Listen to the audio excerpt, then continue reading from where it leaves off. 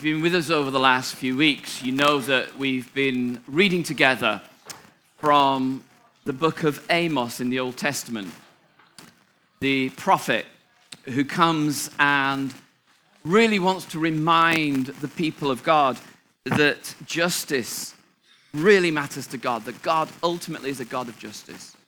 And to a people who had found it easier to grow complacent and be like all the other nations, Amos wanted them to hear God getting their attention. And we looked at the anger of God against warfare, against people trafficking, against just the sheer injustice of the world 8 centuries before Jesus, which sounded as though it was from the news this week. Last week, we looked at the way God tries to get our attention and the lens to which this God who loves his people so much will go to get their attention so that they might turn back. And this morning, I want to look at the worship that God hates. Hannah rang me up in the week, or last week, and said, Neil, what's your theme?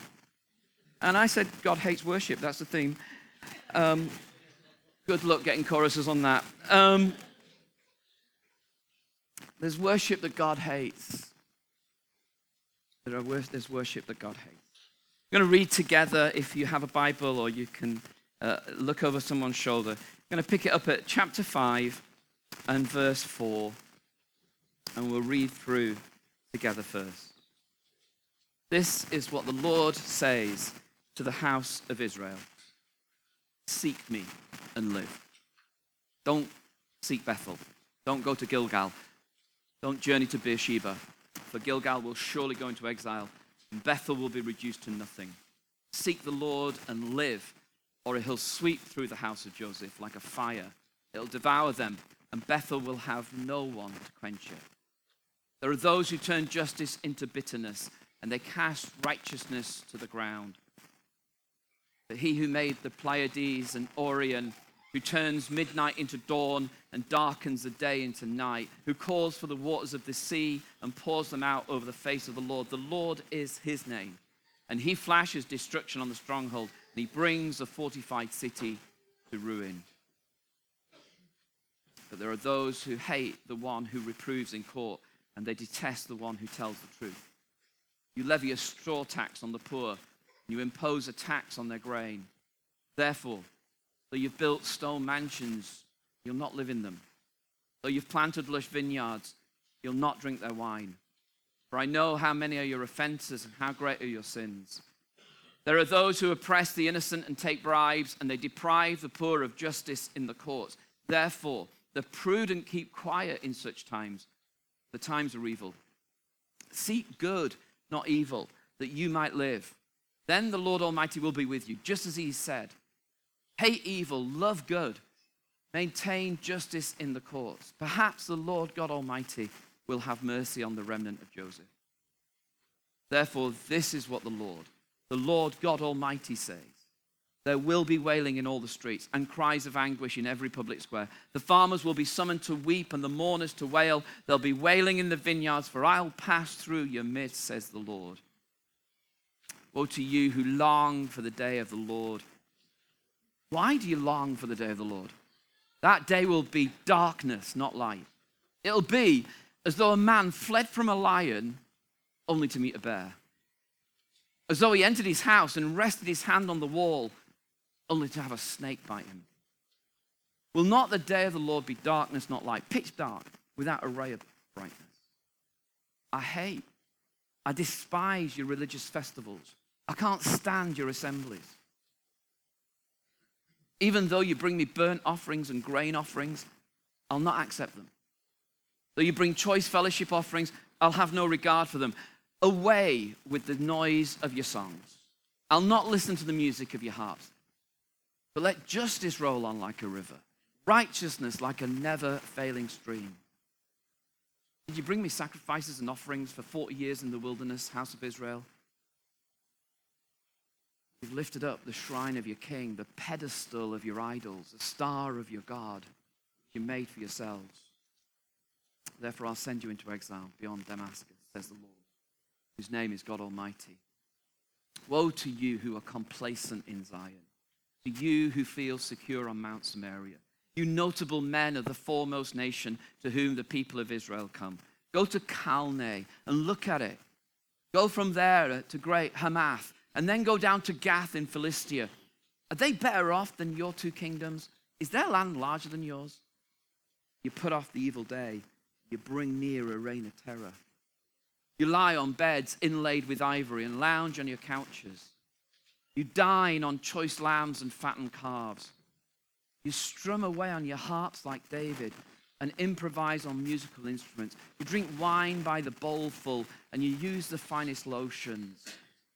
You don't grieve over the ruin of Joseph.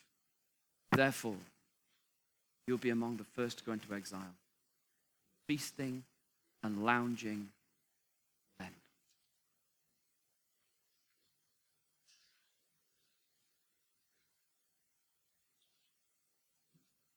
I did think there was a verse there that we ought to put on a fridge magnet for Ian.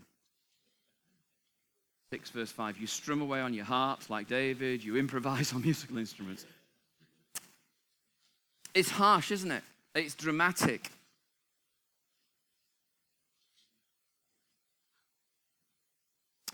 Amos began the book.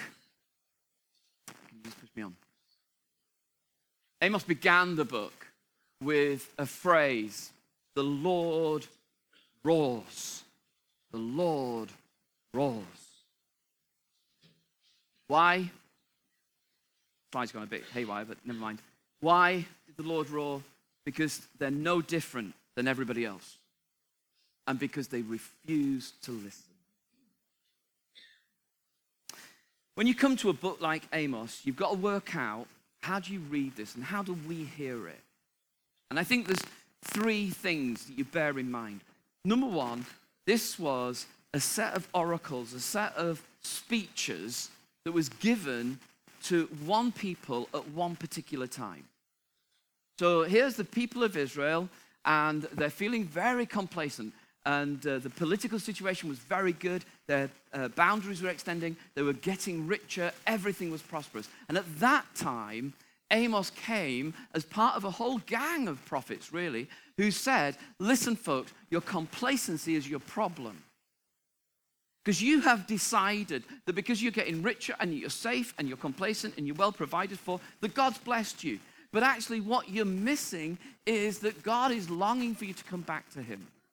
And so at one particular time, the prophets came and spoke to one group of people and said, I want you to come home. I want you to come back to me.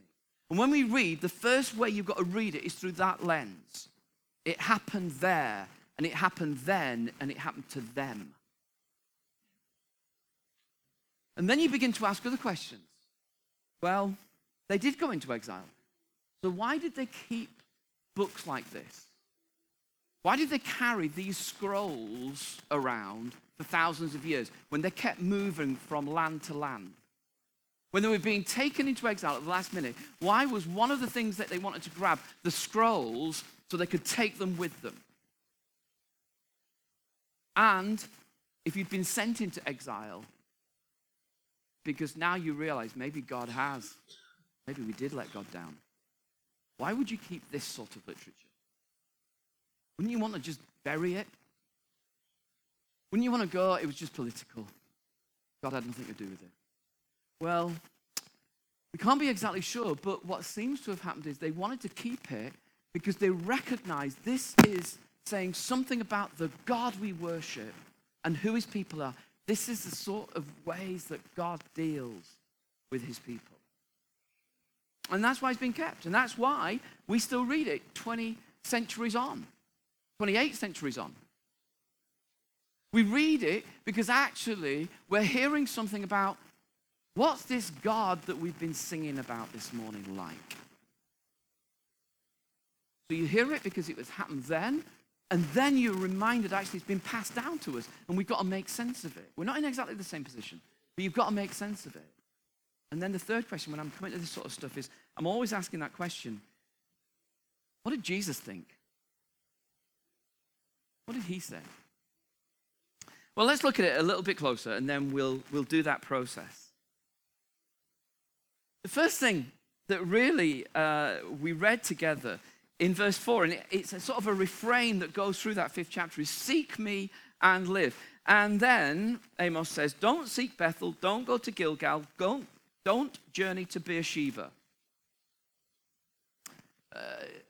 Some of you have been to Spring Harvest, yes? In years gone by. Some of you have been to Soul Survivor. Some of you have been to Keswick. I'm trying to be very ecumenical here. Some may even have been to Walsingham. I have no idea. But you're sort of like, you've been to these religious festivals. And for many of us, there have been times when God has really spoken to us. Remember a time at Spring Harvest. This is many years ago when a little group of us went. But I remember at Spring Harvest, God speaking to me really, really, really powerfully in the middle of one of the meetings. So much so that I began to cry, and then everybody was very concerned about me, which was a bit of a nuisance. But I was fine, but it was just like that moment where God breaks in. And there are times in our sort of pilgrimage where you've been to these events, and they've been great. Well, that's what Beersheba and Gilgal, that's what Bethel was for these people. They were the shrines where God had worked in the past, and you went back there to experience something of God. And Amos says, cancel your trip. Seek God instead. You think that if you go there, you'll find him. You don't need to journey there. You can find him here, now, at this moment. Seek me and live. Seek me. And you know what's coming because we've read it. He's going to say, you can't go to these worship sites. You can't go for these spiritual experiences and think it's okay to live the rest of your life the way everybody else does. And he names it. He says, verse 7, it's like God saying, this is the problem. There are those who turn justice into bitterness, and they cast righteousness to the ground. Push me on. There are those who hate the one who upholds justice in court. They detest the one who tells the truth. You levy a straw tax on the poor. This is kind of like a reference to the fact that on the poorest of the poorest of the poorest people, you find a way of extracting money out of the poorest people. What's the poorest people only got? Straw. We'll tax it. Next one. There are those who oppress the innocent. They take bribes and they deprive the poor of justice in the courts. And then finally, therefore the prudent keep quiet in such times, for the times are evil. And the last one is this. There are some people who go, best not to say anything. You know it's bad out there, but keep your head down. We'll just get on with our lives, not say anything, and we'll say we're just being sensible. And what Amos is doing, he's speaking for God, and he's racking up these accusations against the people. Now, the slight difference is this. When Amos is speaking, he's speaking to a nation which is the people of God. And so he's looking out at the nation and saying, you're my chosen people as a whole. You're supposed to demonstrate what this looks like to the rest of the world. And you failed. That's why it was such a big problem. Now, when we read it, we don't live in a Christian nation. We don't live in a nation that is designed by God to demonstrate to the rest of the world how life should be. We used to think we did, and it was called the British sort of colonial system. But we don't. That was always a false reading. So when we hear this, who's God speaking to? Well, there's two things. Directly, he's speaking to his own people. Directly, he's speaking to us. Directly, he's speaking to the church. Directly, he's saying, if you are tempted to ignore the poor among you, if you are tempted to not have justice for people amongst you, if you're not willing to stand up for the weak amongst you, you failed. Now, by extension, that's the God we serve. Mary mentioned Panorama. I don't know if you did watch the TV program. It was made by the Salford Tourist Board, I believe.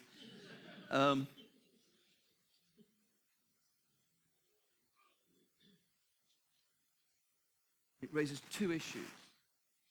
How do we, who've got a vision of something better, say we're going to live remarkably different?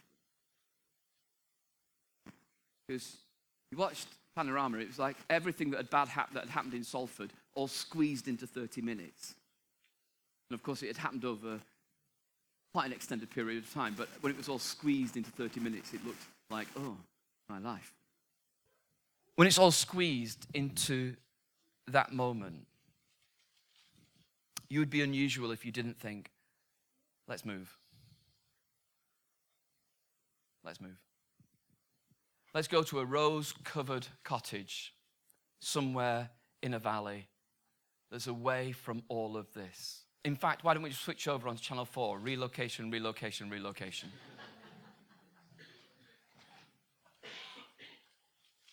I don't want to live here. I don't want to be here. I don't want to be around here. Because it's not a good place. Go to Cardiff.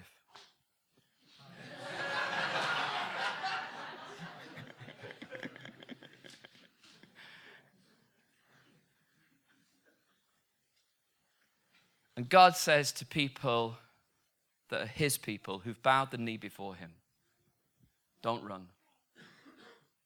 Don't run. Put down your roots. You're not in a place that's always easy.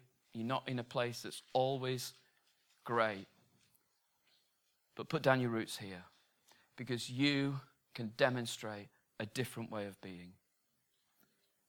Where there are no relationships, you can create relationships. Where there is no safety, you can create places of safety. You can demonstrate together what it means to be a different sort of people.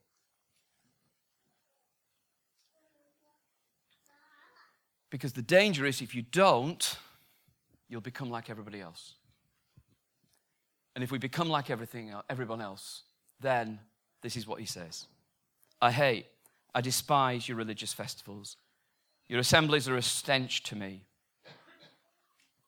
Away, some of you can't read that except through school eyes, can you? You're thinking, yeah, I've been in assemblies like that. Away with the noise of your songs. I'll not listen to the music of your harps, but let justice roll on like let justice roll on like a river, righteousness like a never-failing stream. What had happened was their worship had become escapist. It had become disconnected from life. It was something that they've entertained them but didn't shape them. And it was about them, not about God. And God says, you can't act like that and then sing like this. You can't think like that and then come and just sing like this.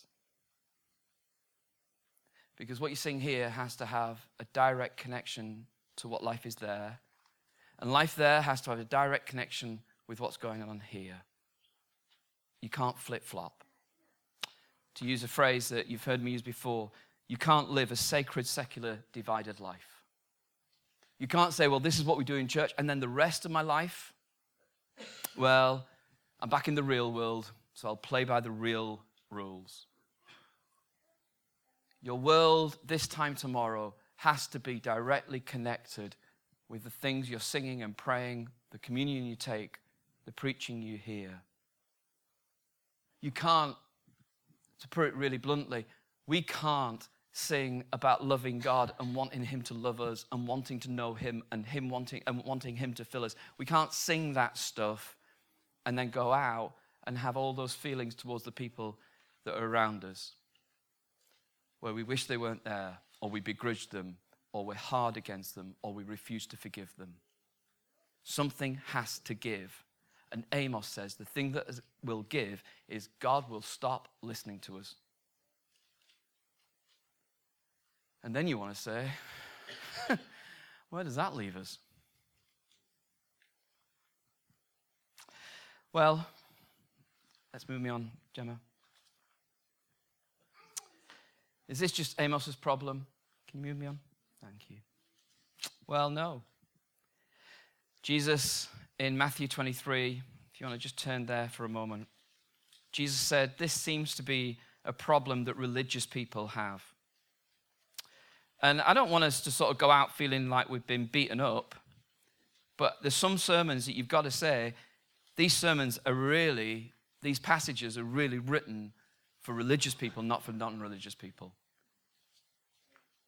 There are passages that are written for Christians to hear, not for non-Christians to hear.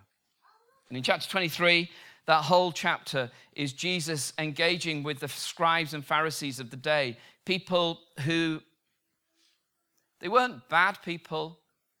They wanted to know God. They wanted to follow God. They wanted to love God. And Jesus says, but you've missed so much. Listen to him in verse 23. Woe to you, teachers of the law and Pharisees, you hypocrites. You give 1/10 of your spices, mint, dill, and cumin, but you've neglected the more important matters of the law, justice, mercy, and faithfulness. You should have practiced the latter without neglecting the former. You blind guides. You strain out a gnat, but you swallow a camel. You strain out a gnat, and you swallow. And it is supposed to be. It's kind of like a humorous picture. It's like when you're getting your cup of tea and you just see that little fruit fly that's flying, sort of floating around on the top, and you're desperately trying to strain it, and you can't quite get it with your finger. Some of you try and strain it through your teeth, but you know that's not going to end particularly well. And it's just sort of like, how can I get that fly out? It's such a nuisance. And Jesus says, you try so hard with the small things, but you miss the camel. You miss the camel. Paul wrote to the Corinthians and said something very similar, didn't he? In 1 Corinthians 13. He's writing to a church that loved their worship times. They really did. They were out and out charismatic worshipers.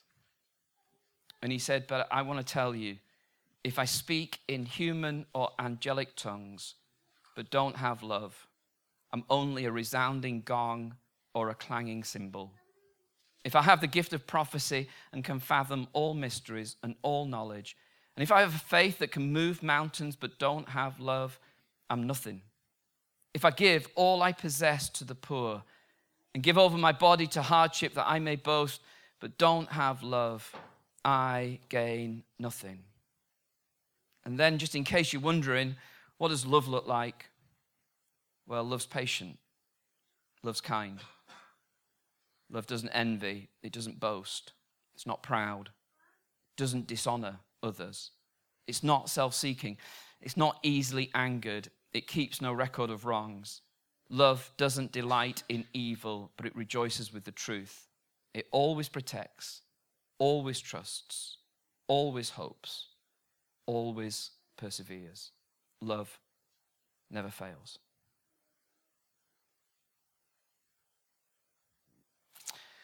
Problem with the passage is that sometimes that passage has been predominantly used at weddings. I don't actually think Paul ever imagined, I tell you what I'll do now, I'll write a chapter, it'll be really good for a wedding. This was written for your relationships, not that are the closest to you.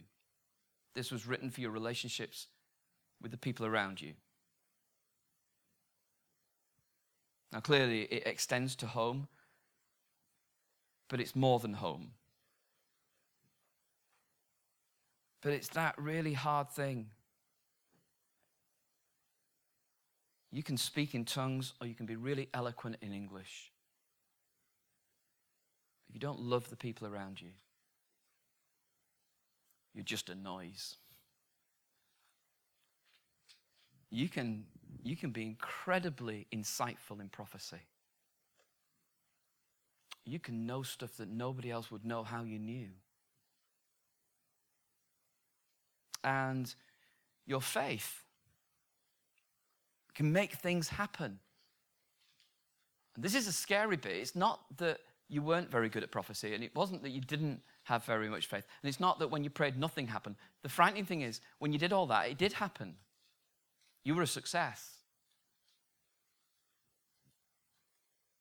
But if we don't have love, we're nothing.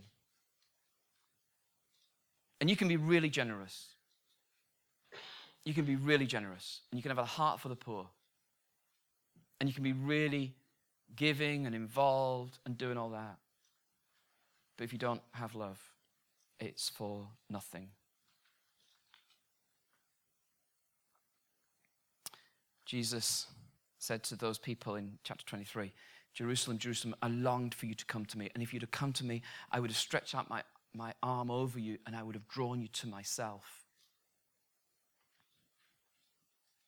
But you found a way of doing religion without me. So how do we hear this? 2 more slides. In one sense, it's remarkably simple. 2 things matter. People matter and honesty matters. In every area of our lives, people matter and honesty matters. And both are tested from time to time, aren't they? Your relationship with the people around you are tested. Sometimes when I'm at work in London, Oxford Street, it's like, I don't know what hell will be like. But I think I've been to the next best thing. And it's like, I find it really hard because all the horrible bits of me come out. You know when you see people texting on the street, not looking where they're going? I want to bump into them. When I can't get past people because they're walking too fast, I go for the gap. And sometimes I know I nudge them. Nudge is a euphemism for something else. I get frustrated with people. It's kind of like that old Peanuts cartoon. I love humanity. It's people I can't stand. And those are people I don't know. What about the people you do know? The people you work with? The people that are at home with you? This doesn't matter if that's not right. In fact, it's not that this doesn't matter if that's not right.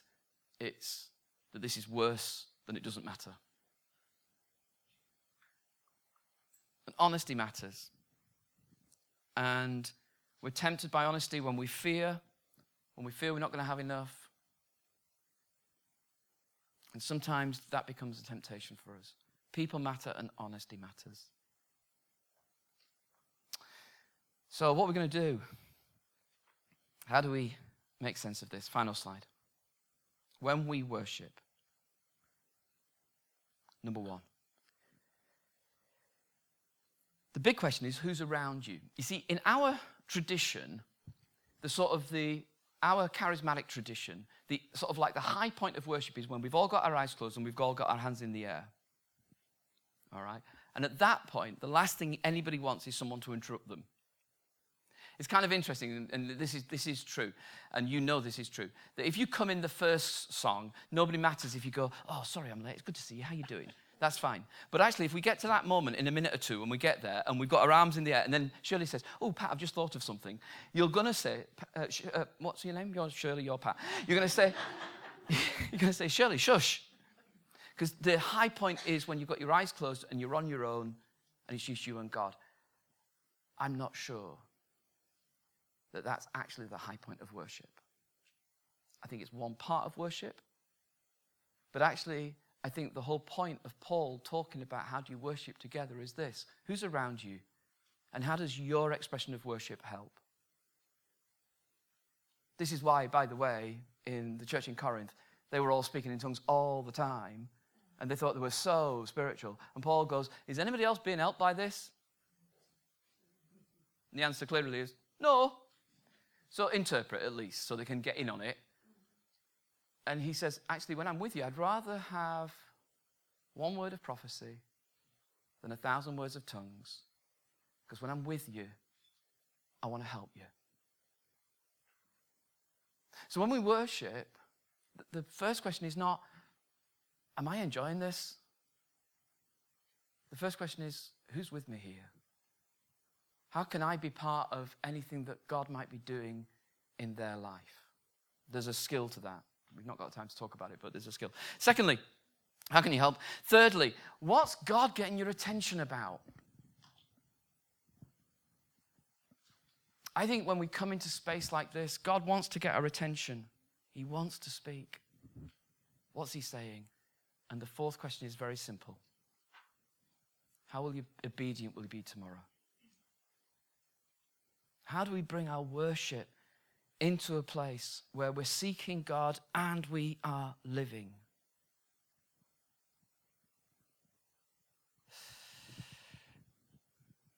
And do you know what? It'll get worse as a temptation the better these guys get. I was thinking this morning when I was listening to them singing three-part harmony, I was thinking what they need is a fourth person, me. I was thinking back. This did go through my mind. This did go through my mind. I remember the days when I was trying to lead worship, singing like a very loud frog. With Frank and with Maggie. Three frogs together.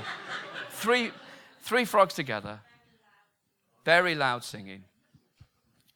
And you know what? There were moments where God really blessed us. But you know, nobody could ever doubt, wow, this is brilliant. Nobody ever said that about any of that moment. It's harsh, but it's true. But you listen to them sing and you listen to them play and you go, wow. And I want that to continue.